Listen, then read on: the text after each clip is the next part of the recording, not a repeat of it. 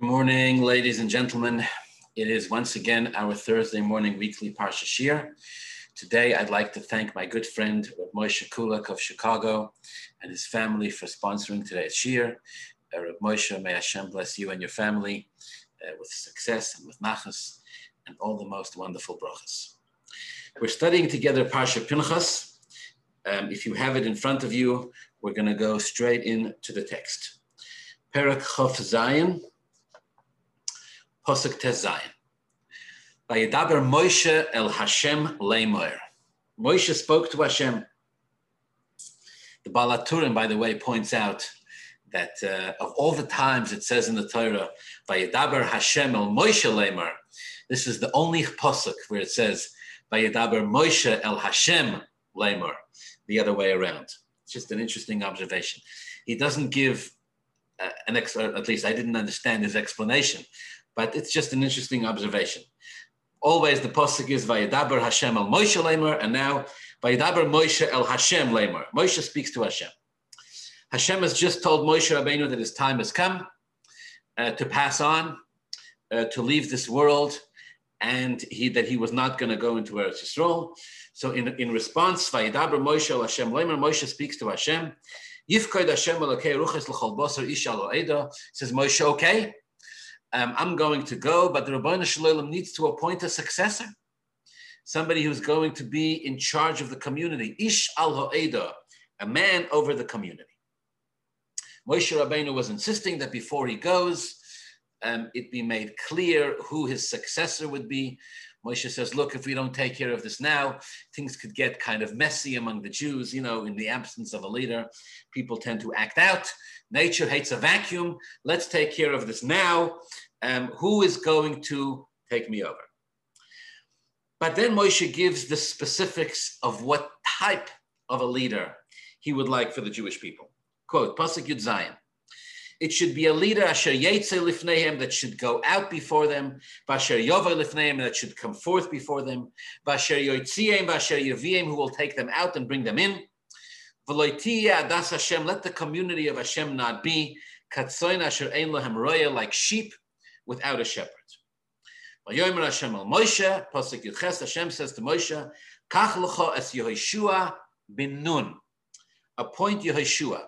Isha sheruach by, a man in whom there is spirit.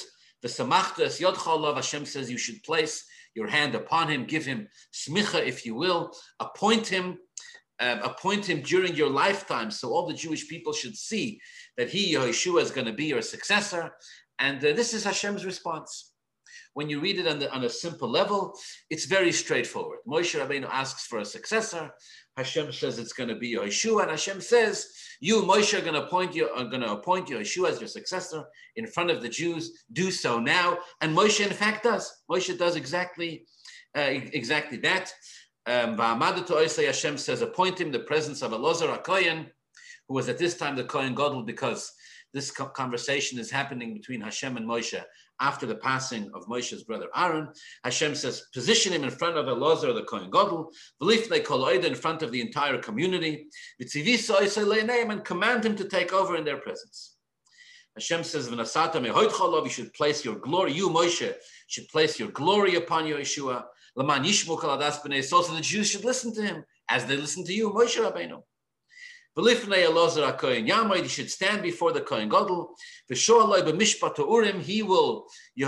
will now pose questions to Hashem, before Hashem, through the Urim, through a system called the Urim V'Tumim.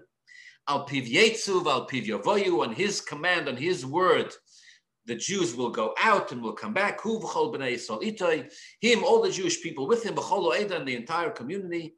Vayas Moshe kasher tziva Hashem oisoi. Moshe does exactly as Hashem commanded him. Vayikachas Yehoshua, and he takes Yehoshua. Vayam yidei lifnei Elazar HaKohen, he places him before Elazar. Lifnei kol oeda, in front of the whole community. Vayismoichas yodav alav, Moshe Rabbeinu puts his hands over him.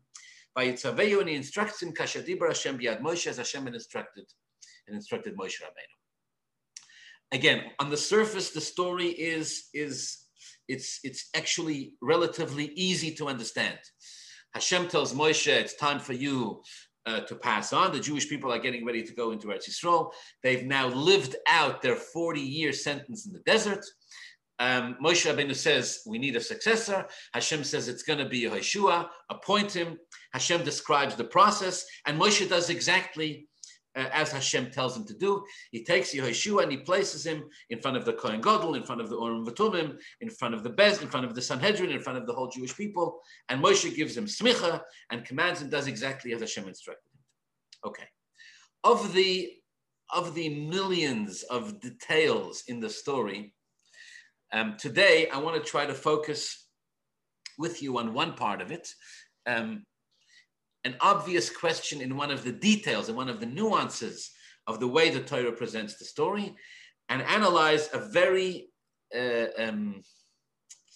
what I understand to be an emotionally charged commentary of Rashi here.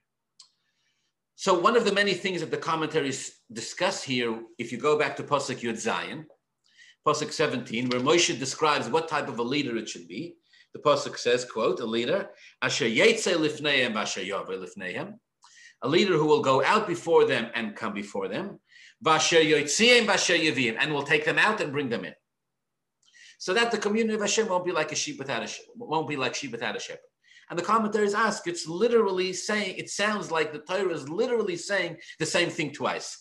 Asher yetze lifneihem v'asher yaveh lifneihem, who will go out before them and come in before them, and will take them out, and asher yotziim v'asher yavim, take them out and bring them in. So why does Moshe Rabbeinu saying the same thing twice? It should just say, who will go out before them and come before them. All right, so again, Rashi says that Moshe Rabbeinu said to Hashem, don't give me a leader. Don't appoint a leader of the Jewish people who's going to sit in his ivory tower, who's going to sit in his mansion protected by guards and send the Jewish people out to war. Not interested. Asher yotze lifneihem v'asher yaveh lifneihem means that he himself should lead the Jewish people out to battle, right? With that famous Jewish battle cry of Acharai.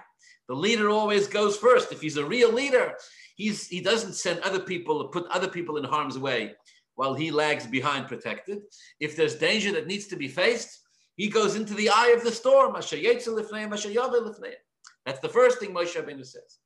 And what's Vasher Yotziim, Vasher Yavim? What's the second thing Moshe says? That the leader should not lead the Jewish people, chas v'shalom, in a suicide mission, right? Even if he's ready to go first, if the mission is a failure, what value is that? But rather, it should be somebody that has chusim, should be a tzaddik, sufficiently holy enough that he should actually deserve to bring the Jewish people victories in their battles. Let him, Vasher Yotziim, b'zchu yosef, Rashi said. He should have this chusim to lead the Jewish people out to war and to bring them back from the war, and to do so with success. Okay, all right. It's well known that Moshe wanted his own son to be the one to take him over. That was the deeper meaning of Moshe saying appoint an ish, appoint a man over the community. Moshe did want his own son to take over, and Hashem said, no, it's not going to be your son, because Hashem says to Moshe, because your son wasn't studying Torah. Instead, Yehoshua, who learned Torah at Moshe Rabbeinu's feet, and he was Meshamash Talmidei Chachamim, he was Meshamash, he served the Torah students, it was going to be Yehoshua. So Yehoshua had the Torah learning and the schusim to do this. Okay. And here there is a very short Rashi that I want to study with you today. On the words Vasher Yaviem. Again, the pasuk says Asher Yetze Lifneim Vasher Yaveh Lifneim Vasher Yotziim Vasher Yaviem. It seems a redundancy. So in the words Vasher Yaviem, after Rashi says B'zchu Yosef, they should have this chusim. Rashi adds another cryptic, just couple of words, typical Rashi style explanation, which, to tell you the truth, when I read it, it made my head almost burst. Vasher Yaviem, says Rashi, B'zchu Yosef, Davar Acher. Another explanation. Says Moshe Vasher Yaviem, quote, I'm going to read it in Hebrew and then I'm going to translate. Shaloi ta'ashaloi, kederech sha'ata oisali, she'eni machnisan la'oretz. Shaloi ta'ashaloi, kederech sha'ata oisali, she'eni machnisan la'oretz. Rashi says there's another explanation. In the additional request of Moshe Rabbeinu. excuse me. First request is, Moshe says, don't give me a leader who is a chicken, who's going to stand behind and send the Jewish people to war. Let him go out in front of them. Second request, let him be worthy of bringing the Jewish people salvation. He should have his chusim. Okay. There's another explanation, says Rashi, that this was Asher Yotziim, Asher Yeviim, or at least the Asher Yeviim part. This was a personal request of Moshe Rabbeinu. Moshe says to Hashem, look, besides for the fact that we need somebody worthy, somebody who's going to lead the Jews and have this chusim, besides for that, I have a personal request, says Moshe to Hashem. You know what it is? Whoever it is that we choose, whoever it is that's going to be my successor, do me a favor, says Moshe Rabbeinu to Hashem, don't treat him like you treated me. I want you, the Rabbeinu Shalom, to be better to him than you were to me. Don't do to him what you're doing to me. Excuse me. What is it so terrible that Hashem is doing to Moshe Rabbeinu? That literally in the first time they have this conversation, and Moshe tells Hashem what kind of a leader he wants to appoint. Moshe is saying, don't do to him what you did to me. Rashi says 3 words, quote, She'eni machnison la'oretz. I'm not taking the Jewish people into Eretz Yisroel. Do me a favor, says Moshe Rabbeinu. Don't do that to my successor. We're going to appoint somebody who's going to be the next leader of the Jewish people, don't sabotage him, says Moshe to Hashem. Don't cut him off halfway through. Don't let him not go through with it. If we're going to appoint somebody, it should be Asher Yetzel Lifneim, Asher Yovel Lifneim, somebody who will have the grit to lead the Jewish people in war. But it should be Asher Yeviim. Let this guy do his mission. Let him see it through. Let him be the one to actually bring the Jewish people into Eretz Yisroel. Don't treat him like you're treating me, that you're not letting me bring the Jewish people into Eretz Yisroel. And in typical Rashi style, end of commentary, no explanation. All right. Now, this is an incredibly difficult Rashi to understand and very intriguing. Number one, the first question is, Moshe Rabbeinu is upset for something that Hashem did to him, that he's not taking the Jewish people into Eretz Yisroel. Moshe is not taking the Jewish people into Eretz Yisroel because he sinned. It was a consequence for a sin that Moshe did.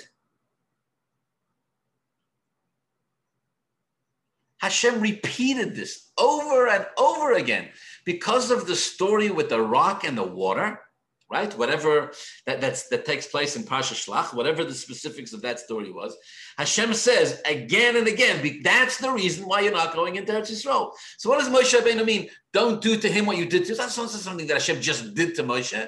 It was a repercussion. It was a consequence for Moshe's actions. Question number 2. This successor, whoever, this part of the verse, Yeshua has not yet been named, at least not in the pasuk. But this successor, whoever it is, this individual, is also going to have free choice, and is also going to be subject to Hashem's system of reward and punishment. Reward and punishment are one of the 13 principles of Jewish faith. If this successor, whoever he is going to sin, he's also going to face Almighty God's consequences in whatever shape or form Almighty God decides. And no request of Moshe Rabbeinu is ever going to change that. So what's Moshe Rabbeinu saying? Don't do to him what you did to me. You're not letting me take the Jews into Eretz Yisroel. First of all, in Moshe Rabbeinu's case, it wasn't that Hashem wasn't stunned, just not letting him. It was because of Moshe Rabbeinu's actions, deeds, sins on Moshe's level. And with regard to the successor, you can rest assured the system is going to be the same. Surely Moshe understood this. If the successor does what Hashem wants, then he'll be rewarded like the rest of us, like you and I. And if the successor sins, doesn't do what Hashem wants, then the successor will face God's system of reward and punishment, like everybody else. What was Moshe asking? That the successor should be immune? And even if he sins, he should take the Jewish people into Eretz Yisrael anyways? Seems like a strange request. Seems like a request that cannot be rewarded and honored. Another part of this that's difficult to understand is how Moshe is already equating himself with his successor. Don't do to him what you did to me. What's the connection? Each man is judged for his, and each woman is judged for her own actions. Since Hashem doesn't hold one person responsible for somebody else's actions, that's not how it works. And what is Moshe Rabbeinu hoping to achieve with this request? Oh, Hashem, let's appoint a successor, but I have a request. What's Moshe saying to Hashem? Please be nice to him? What does that mean? Don't punish him if he sins? Ignore it? Was Moshe Rabbeinu davening that if the successor sins, he should be forgiven? Okay, there is a system of teshuvah, there is a system of doing teshuvah and being forgiven by Hashem. But again, what's that got to do with Moshe Rabbeinu? Moshe Rabbeinu is saying, don't do to him what you did to me. Why would I think that Hashem would do to Moshe's successor what Hashem did to Moshe? How did the two connect? And then I got one more question. You'll remember from a couple of parshas ago, Parshas Ba'aloischa to be specific, the Torah named two prophets, Eldad and Medad, Moshe Rabbeinu's relatives, half brothers, if I remember correctly. Eldad and Medad.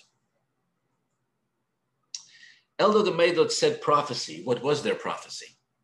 They said Moshe meis, v'Yehoshua machnes es Yisroel la'aretz. They said Moshe is going to die, and Yeshua is going to take the Jewish people into Eretz Yisroel. So what's the problem? Why is Moshe concerned that things are not going to go well? We've already heard this prophecy. Moshe is going to die, and Yeshua is going to take the Yidden into Eretz Yisroel. In fact, Yeshua had a horrible reaction to that prophecy. In Parshas Ba'aloischa, when it was stated, Yeshua asked Moshe Rabbeinu to lock up these two prophets, to dispose of them. Moshe welcomed the prophecy. Moshe Rabbeinu said, they said prophecy, beautiful. Halavai, all of Klal Yisrael would say prophecy. That was Moshe's response. And the prophecy was that Moshe would die and Yeshua would bring the Jewish people into Israel, into Eretz Yisroel. And by the way, the rule is that positive prophecy, nevuas l'toiva, prophecies for good always have to be fulfilled. So why is Moshe all of a sudden concerned that things are going to go wrong for Yehoshua or whoever the successor is? When the prophecy has already been stated. When the prophecy has already been stated that it's going to be Yehoshua, and he is successfully going to bring the Jewish people into Eretz Yisroel. By the way, that's actually exactly what happens. Yehoshua does bring the Jewish people right away into Eretz Yisroel. Within 33 days after Moshe Rabbeinu's passing, they go straight in. Right? Moshe Rabbeinu passes Zayin Adar. The Torah says they mourned for Moshe 30 days till the 7th day of Nisan.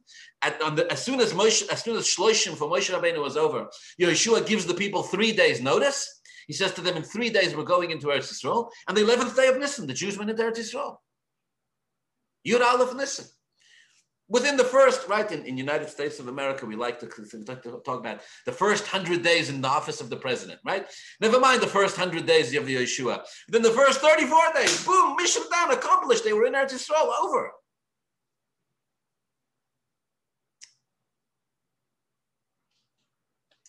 And yet, Moshe has the chutzpah, if you will, the gall to say to Hashem, you know something? Before you appoint a successor, I have a request. Don't treat him the way you treated me, that you're not letting me go into Eretz Yisroel. An intriguing and difficult Rashi to understand. Okay, I got two private questions. I'm going to try to read them and do my best to answer them. Question number one, did Hashem need to get advice of Moshe who to appoint? Did Hashem need to get advice of Moshe of who to appoint? That's a good question.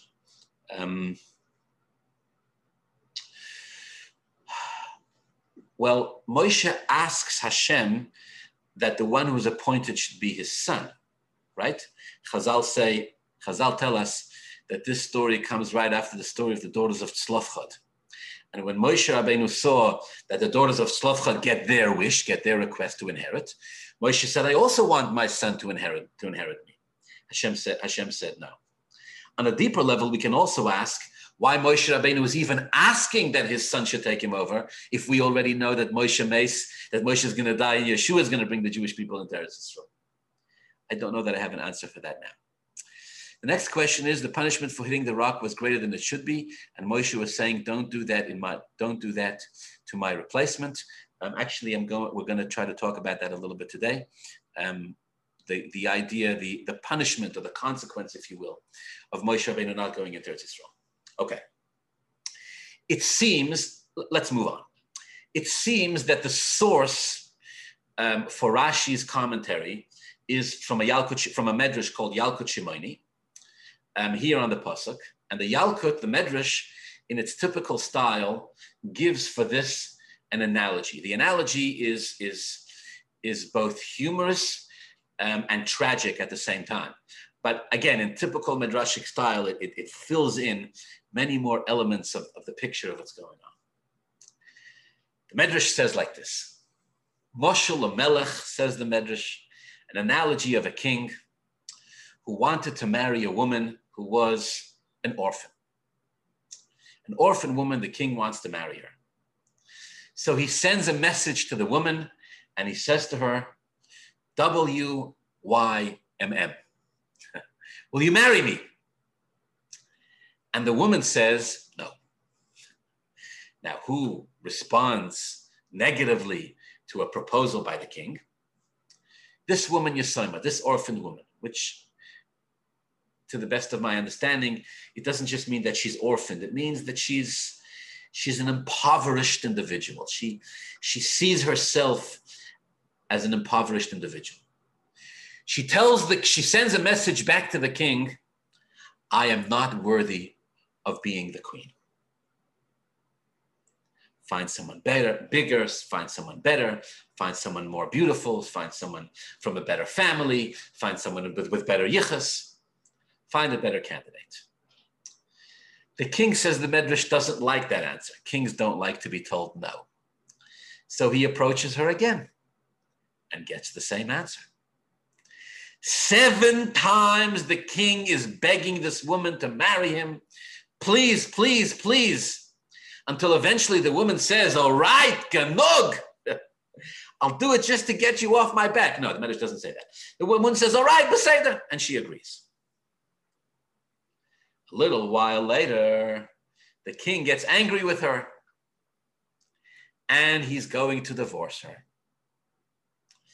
So the woman turns to the king and says, Adoni Amelech, my master, the king, I never wanted to marry you in the first. I never wanted to marry you in the first place. This was all your idea. And now you're divorcing me? No. If you're divorcing me, says the woman, probably you're going to find another woman to get married to. Do me a favor, says the woman, right before she leaves. Don't treat your next wife like you're treating me. So says the medrash, that's the moshel. So says the medrash. The Rabbeinu Shalom came to Moshe Rabbeinu at the burning bush and said to him, I am appointing you to be the one to go to Paro. Take the Jewish people out of Mitzrayim. And Moshe Rabbeinu said, do me a favor, I'm not interested. Mi anoichi, who am I? Not me, I'm not worthy.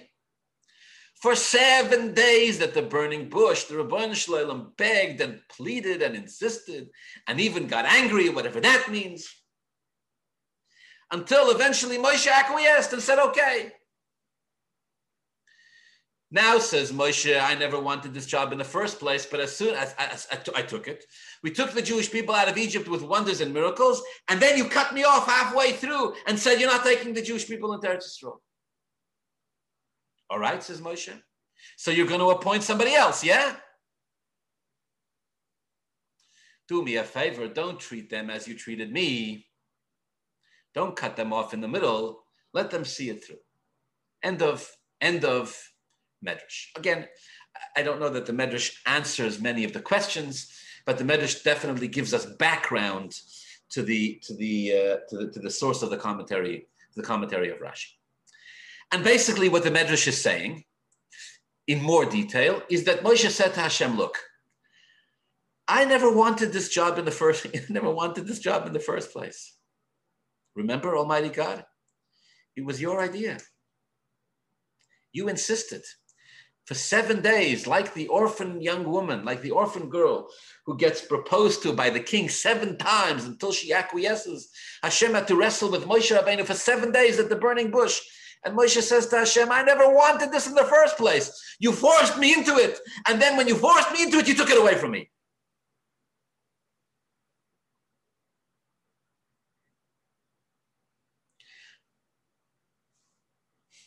Don't do that to my next successor. Right? It's like there's an expression in the Mishnah.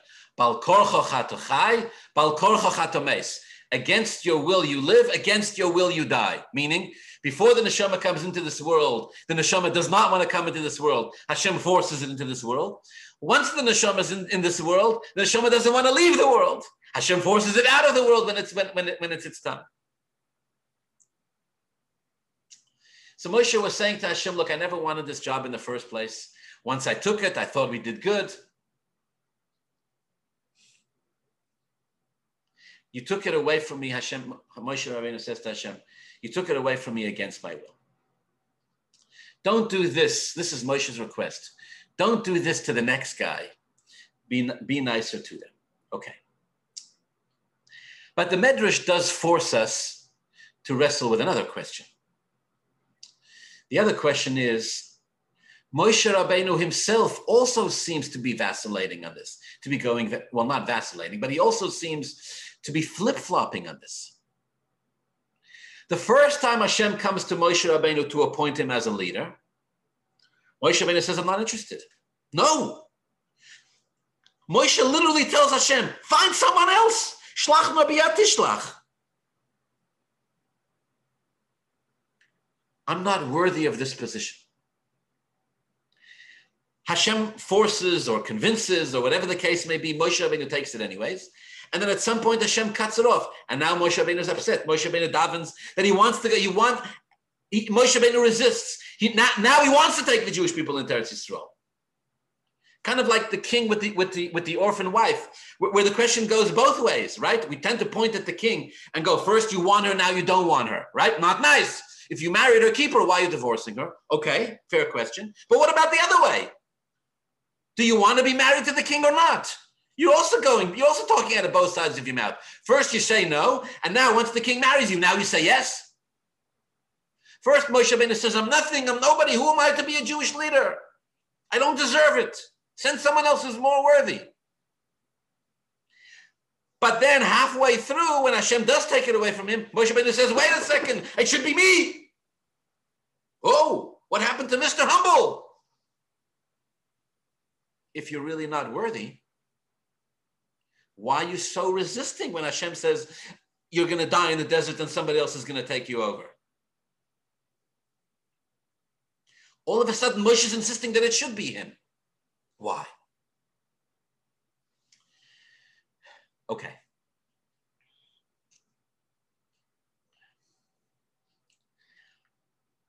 I want to share one insight. I struggle to find many sources that talk about this.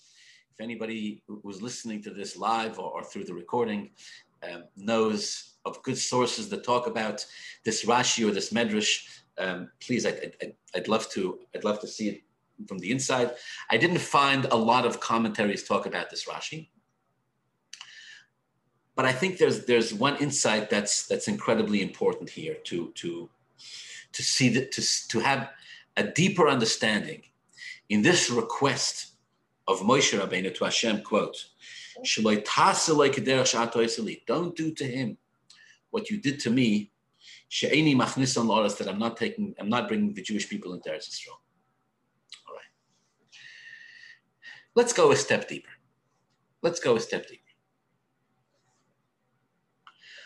I think if you stop any Yid, any Torah learning Yid on the street and ask them why Moshe Rabbeinu isn't going into Eretz Yisroel, why Moshe Rabbeinu didn't go into Eretz Yisroel, they'll tell you that it's because he hit the rock instead of speaking to the rock, or something to do with that. The truth is that Hashem told Moshe Rabbeinu long before the story of the hitting of the rock that he was not going into Eretz Yisroel. That's the truth.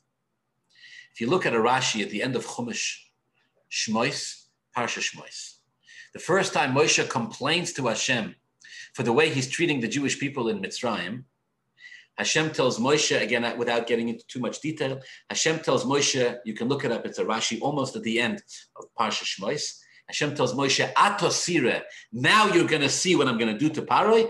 And Rashi says, you're only going to see what I do to Paroi, but you're not going to see what I do to the kings of Eretz Yisroel, because Moshe, he was telling Moshe Rabbeinu that he's not going to go into Eretz Yisroel.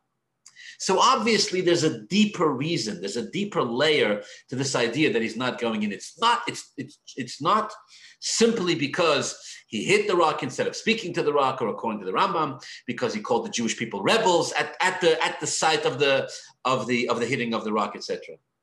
There's obviously more to it. And here again, we turn to the Medrash to fill in the details. And again, the Medrash gives an analogy. The Medrash says, Moshel Aroya, says the Medrash, a moshel of a shepherd who was entrusted with watching the sheep of the king. And as he was watching the sheep, wolves came and consumed them all. The shepherd comes back, situation beyond his control, the sheep have all been devoured, nothing left. He wants to come back into the palace of the king. The king says no. If you come back into the palace of the king, then everybody's going to look at you and point at you and say, this is the shepherd on whose watch all the sheep were devoured. Not happening. And the king does not allow the shepherd back into the palace. End of analogy, end of the moshel. So too says the Medrash.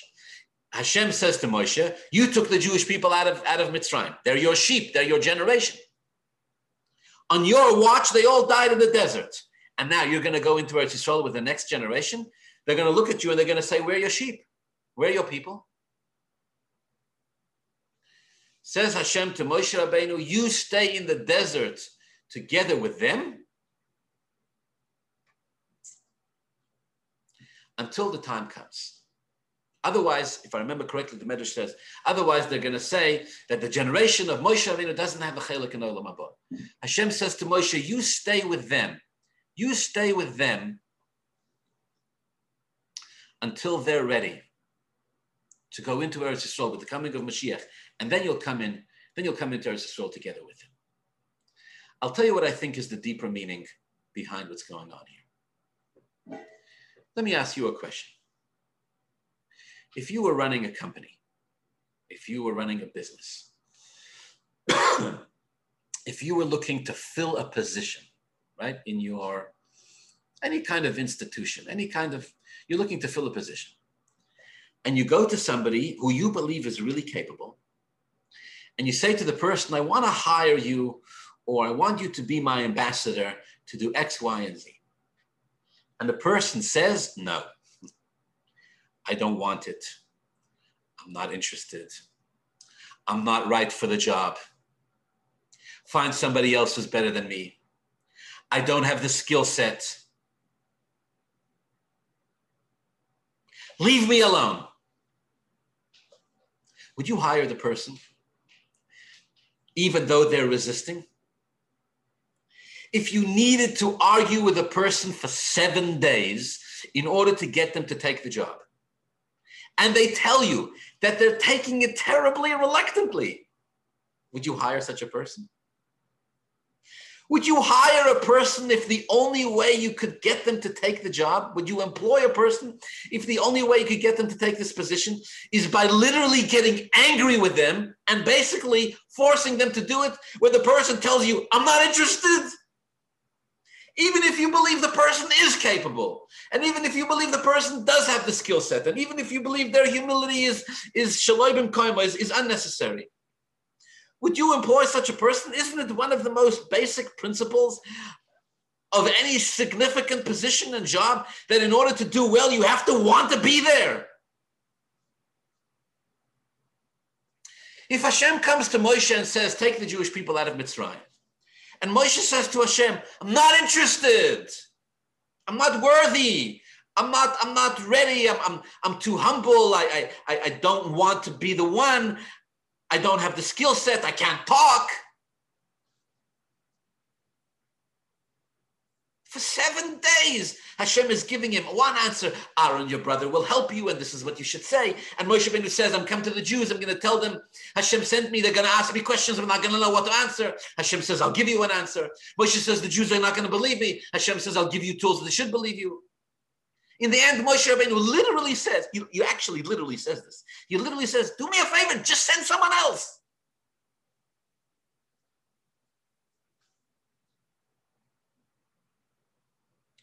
Of course, Hashem knows the future.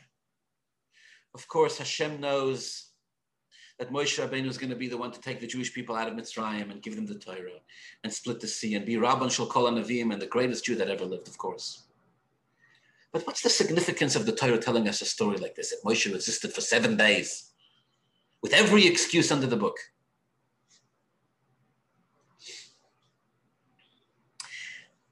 And it seems like the more Moshe argues, the more he insists he doesn't want to be the one, the more Hashem doubles down and says, yes, it's you, it's you, it's you. It's like this dysfunction, God forbid, dysfunctional relationship, right?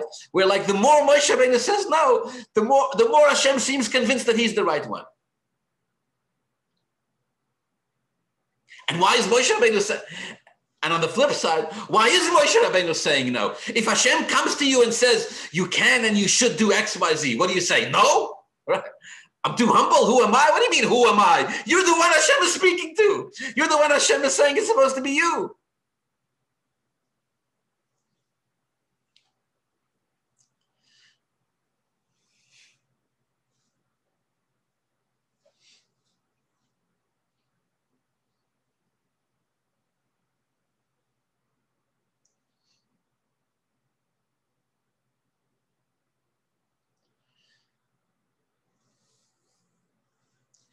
The problem, of course, in Moshe Rabbeinu's case, the reason why he did not want to accept the position, or why he, so to speak, wrestled and struggled with Hashem, one of the explanations, is that Moshe Rabbeinu was a real Oyev Yisroel.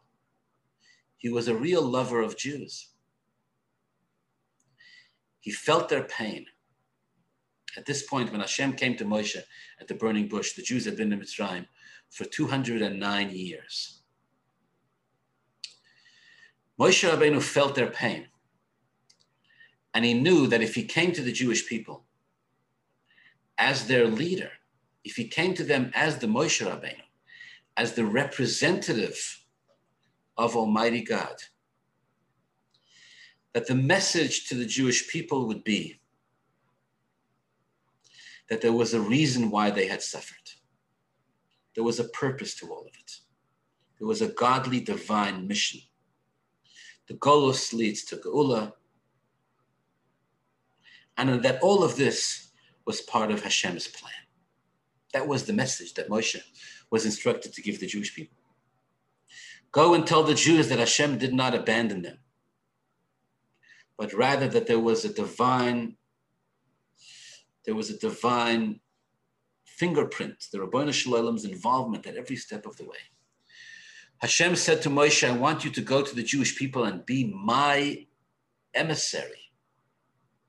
Speak on my behalf. Tell the Jews the time of their redemption had arrived. And right there, is the part that Moshe Rabbeinu resisted more than anything. He said, I don't want to go to the Jewish people and tell them that their suffering is justified.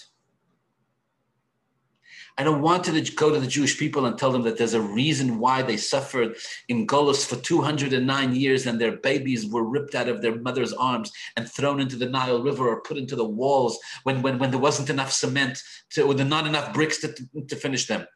I don't want to go to the Jewish people and tell them that Paroi bathing in the blood of Jewish babies is all part of Hashem's plan. Moshe says to Hashem, that's too painful of a message. Moshe Rabbeinu said to Hashem, it's not even a message I accept. You're Almighty God. You can do anything.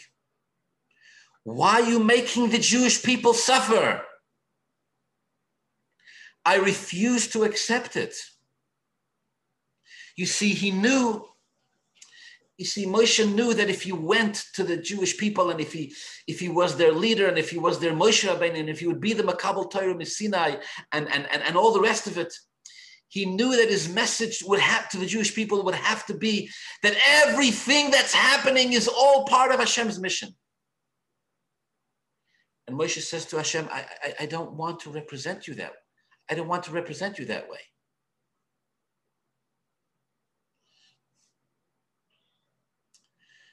Of all the philosophical questions in Torah, we're equipped with answers for all of them. The Torah has given us answers and explanations for everything.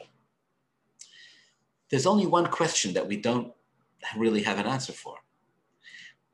And it's the only question we're not supposed to answer. And we're not supposed to accept an answer for it if one is given.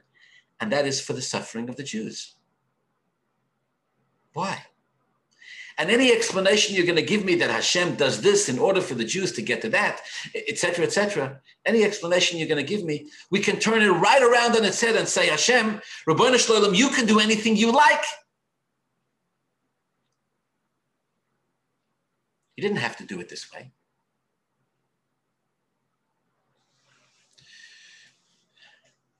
Now, here's the irony of this.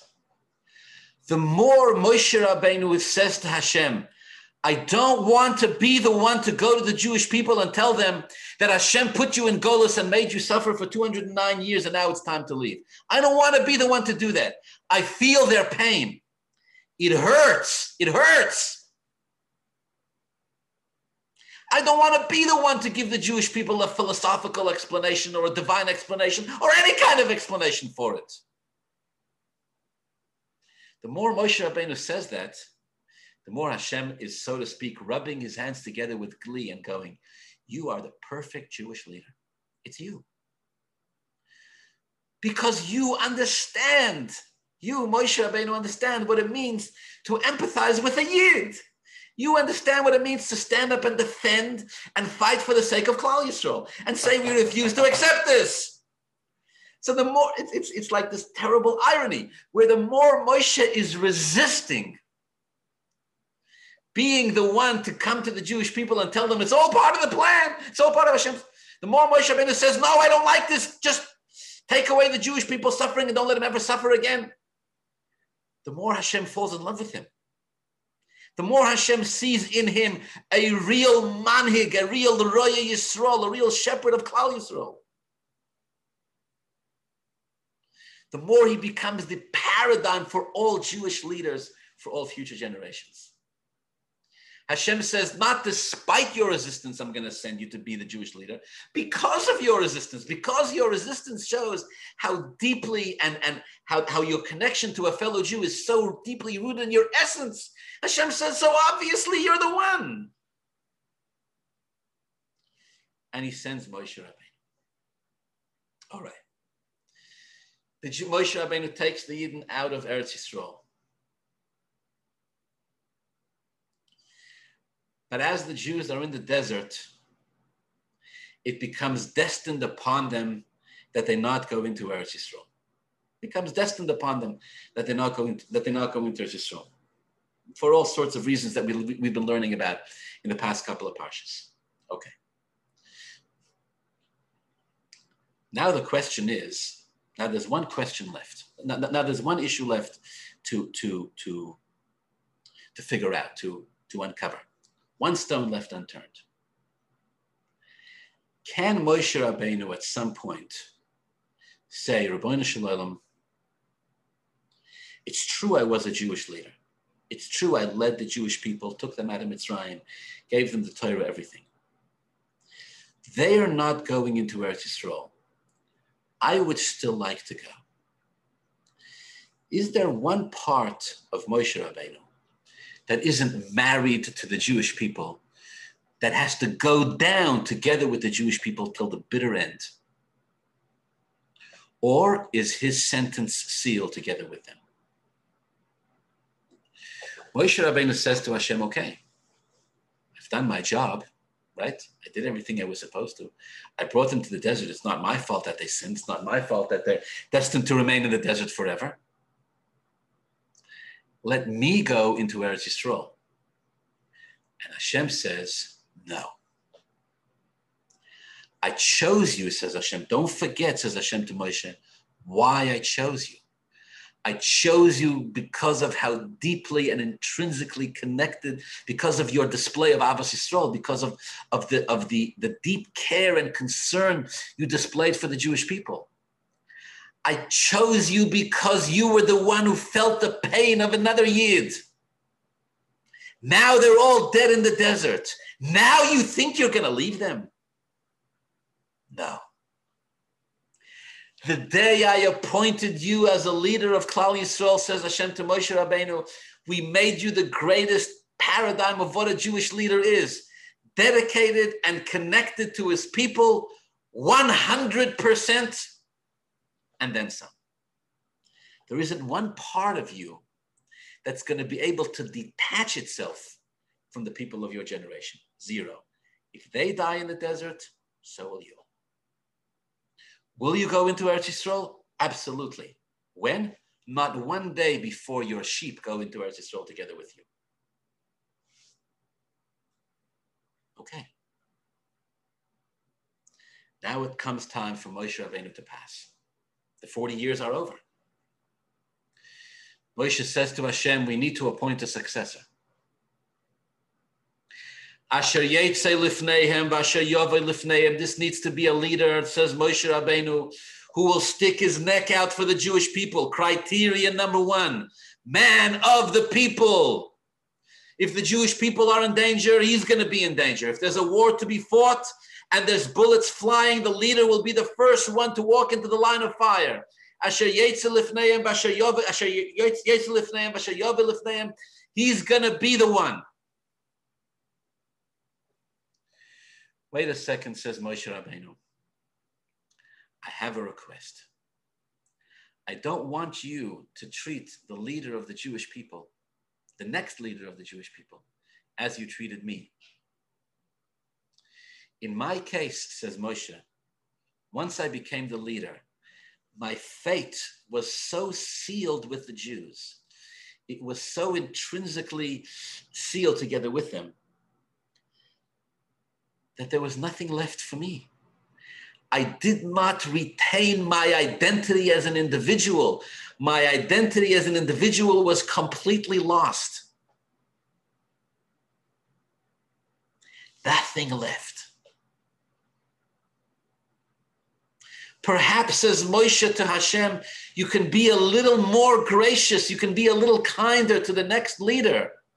The Jewish people are an unpredictable bunch. You never quite know what's going to happen with them.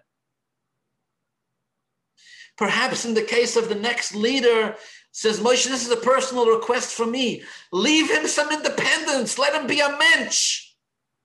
Why does he have to serve and work for the Jewish people 24 hours a day, 7 days a week, 365 days a year for his entire life? Leave him a little bit of independence for himself. Don't do to him what you did to me. I cannot take them into Eretz Yisroel because they're not going into Eretz Yisroel. When I was preparing this shiur, I made a connection. I don't know if it's 100% accurate, but in my head it kind of fits. It's a famous halacha. It's quoted by the Rambam, taken from the Gemara. The Gemara says, what's the halacha if a student in a yeshiva by mistake kills somebody by accident? May Hashem protect us. The halacha is, if he kills somebody by accident, the student has to go to the city of refuge. Sorry, I started the other way around. What's the dinner for Rosh Yeshiva? The other way. What's the dinner for Rosh Yeshiva? Lo yalein rachmana, kills somebody by accident. So the halacha is, if you kill someone by accident, you have to go to the city of refuge. What if it's your Rosh Yeshiva? Maglin Yeshiva Sayimoy. The halacha is, the whole yeshiva goes together with the Rebbe to the city of refuge. Relatively simple halacha to understand. If the Rosh Yeshiva goes, then the whole yeshiva goes together with him. After all, it's his yeshiva, right? If he's got to go, his students go with him. Wherever the teacher goes, the students go there too. Okay. What about if it's the other way around? What about if it's a student who killed somebody by accident? One student. Says the Gemara, Maglin Rabbi Imoy. His teacher, his Rebbe, goes together with the student to the city of refuge. Really? We can understand that the student's got to follow the teacher, but why does the teacher got to follow the student? The answer is, it happened on your watch. It's your student. It's your fate. A Rosh Yeshiva, a teacher, is only as great as his students. If a student ends up in the city of refuge, it's the Rebbe's responsibility to pick himself up and take his whole yeshiva with him and go to the city of refuge and sit there with the student as long as the student sits there. When he's done, then everybody can leave. Perhaps it's the same kind of thing over here. Once Moshe Rabbeinu became the Nasi Hador, once he became the Moshe Rabbeinu, once he gave the Torah to the Jewish people, as Hashem said to him, you're married with your entire essence to the Jews. Now it comes time to appoint a successor. Moshe says to Hashem, there is a part to being a Jewish leader which is very costly. There's an expensive part to this. Wherever the Jews end up, the leader has to end up there together with them. The Jews die in the desert, Moshe died in the desert together with them. Maybe don't do that to my successor. I don't believe Rashi means that Moshe was saying to Hashem, make sure Yeshua takes the Jewish people into Eretz Yisroel, even though I'm not. I think at this stage it was very clear that Yeshua was going to take them into Eretz Yisroel. In fact, that's exactly what happened. But Moshe knew that there would be other challenges along the way. Other things would happen. And he says to Hashem, tell me, what kind of a relationship are you going to nurture here between Yeshua and the Jewish people? Is he, Yeshua, going to have to suffer every time his people make a mistake? Is it going to drag him down, God forbid, if his people go down? Or can we leave a corner of independence for Yeshua where he can be a mensch in his own right, so that even if the people end up, God forbid, who knows where, Yeshua himself can be salvaged? Rashi doesn't say what Hashem answered. But if I may be so brazen, I believe Hashem's response to Moshe was absolutely not. Take your hand, says the Rabbeinu Shalom, and put it on Yeshua. Place your own glory upon him. Make him a leader like you. Where the people go, so go you. Where Yeshua's people, so go him. And you know what? That's the reason, Laman Yishmu, that's the reason why the Jewish people will listen to him. Laman Yishmu kol adas b'nei Yisrael, because they know that his fate is sealed together with them. I heard a great sort of cute vort recently, but it's connected very much to what we're talking about. Someone made an interesting observation. He said, Lo yoleinu, may Hashem protect us, if somebody has to go for surgery, and it's a complicated surgery, and they need a surgeon to do a complicated surgery on them. You're going to pick just any surgeon? You walk into the hospital, right? You walk into the doctor's office. Who's available? Yankel. Yankel, du kannst schneiden. Yankel, you know how to cut? Yeah? All right, do the surgery. Oh, no. Before we allow anybody to do surgery, We do drishas v'chakiris, we do inquiries. We want to make sure that we're going to be touched by no less and none less significant than the best surgeon in town. After all, we're putting our life on the line here. I'm not going to let somebody cut someone else open before I know the person is skilled and has tens of years of experience and good experience and comes highly recommended. And if there's someone else who's better, we're going to go find him. And yet, very interestingly, when people get on an airplane to fly from one side of the world to the other, nobody ever asks, who is the pilot? How many years flying experience does he have? Right? Has he ever crashed before? With a surgeon, Rahman al-Islam, if there's one mishap on the surgeon's watch, who knows if anybody will ever use the surgeon again? What about a pilot? What? Our lives are less on the line when we fly on an airplane? No. We literally place our lives in the pilot's hand. And when we go on an airplane, it's not just one of us, it's a few hundred people. All of them place their lives in the hands of the pilot. Nobody says boo. Boss, what's going on here? Let me see your credentials. Which school did you go to? Right? I won't fly with you never hear somebody say, I'll never fly with a pilot if he wasn't trained in Harvard. I don't know if Harvard has a flying school, but if they did, the best of the best, we don't ask which school he went to. Nishvet gebem smicha garnish. We ask no questions. We sit down, we buckle up and move forward. We eat the pretzels and off we go. The pilot gets on, introduces themselves. My name is Yankel Zorach. Nobody even listens. What's the difference? Somebody said very smart. What's the difference? The difference is simple.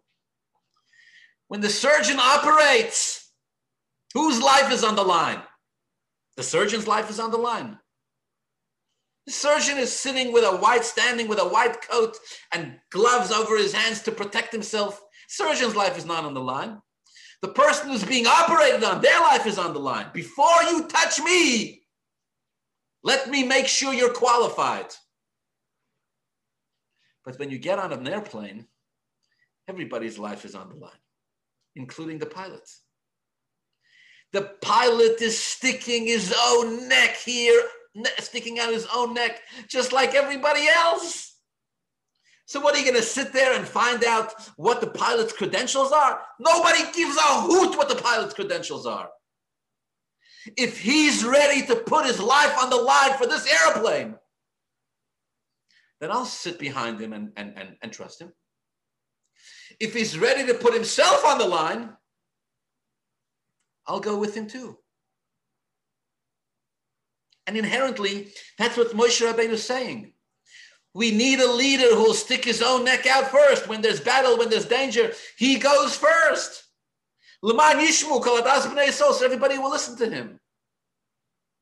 From the day that the Rebbeinu Shalom appointed Moshe Rabbeinu to be the leader of Klal Yisrael, and chose him specifically because of his deep-rooted, essential connection to the Jewish people.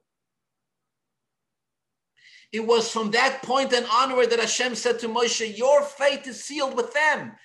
That's why the Jewish people trust you so much. Because we know that Moshe Rabbeinu will never leave us no matter what happens. Now take your holy hand, says Hashem to Moshe, put it on Yeshua's head and make him a leader just like you. I mentioned before that the first time Hashem told Moshe that he wasn't going to go into Eretz Yisroel was back in Chumash Shmos, when Moshe complains to Hashem that the Jewish people are suffering. On a simple level, it's a punishment. Hashem says he shouldn't have complained. Now I'm going to punish you. On a deeper level, it's not a punishment. Hashem says to Moshe, look at you. You're an Oyev Yisrael. You're a lover of Jews. I didn't appoint you only because of your great spiritual prowess. There are people who have great spiritual prowess but don't care about their fellow Jews. Look at you, says Hashem. You, Moshe Rabbeinu, are ready to challenge me, Hashem, for the sake of your fellow Jew. That's what makes you Moshe Rabbeinu. But guess what, says Hashem? Because of that, you're never going to be able to separate from the Jews. The Jews are not going to go into Eretz Yisroel, and therefore you're not going to go into Eretz Yisroel. You're going to stay with them.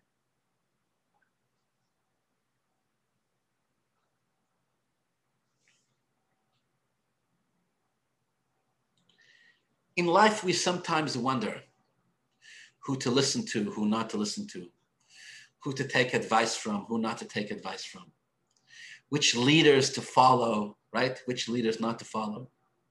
We sometimes wonder, we get different conflicting messages.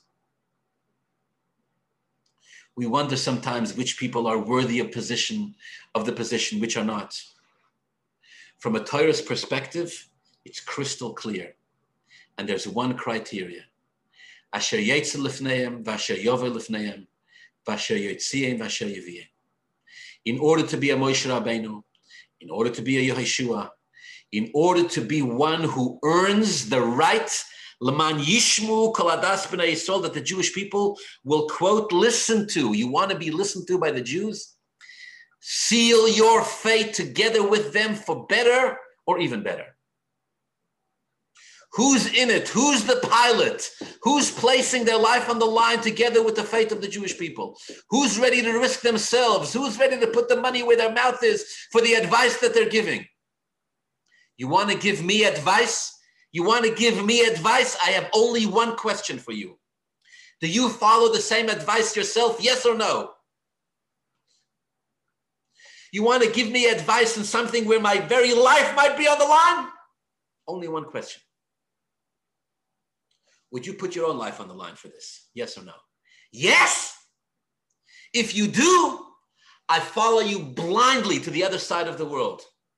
Not literally. Excuse me. That may be my sign that my time for my shiur is up.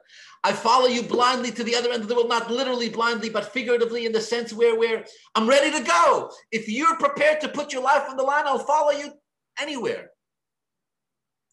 You want to be a Jewish leader? Invest yourself with everything you have. Everything you have. Leave nothing behind. And the Jews will follow you like a Moshe Rabbeinu. You want the words of Hashem to flow through your mouth. You want to be a worthy conduit of Hashem's message. Remember, the fate of the Jewish people is the fate of my own.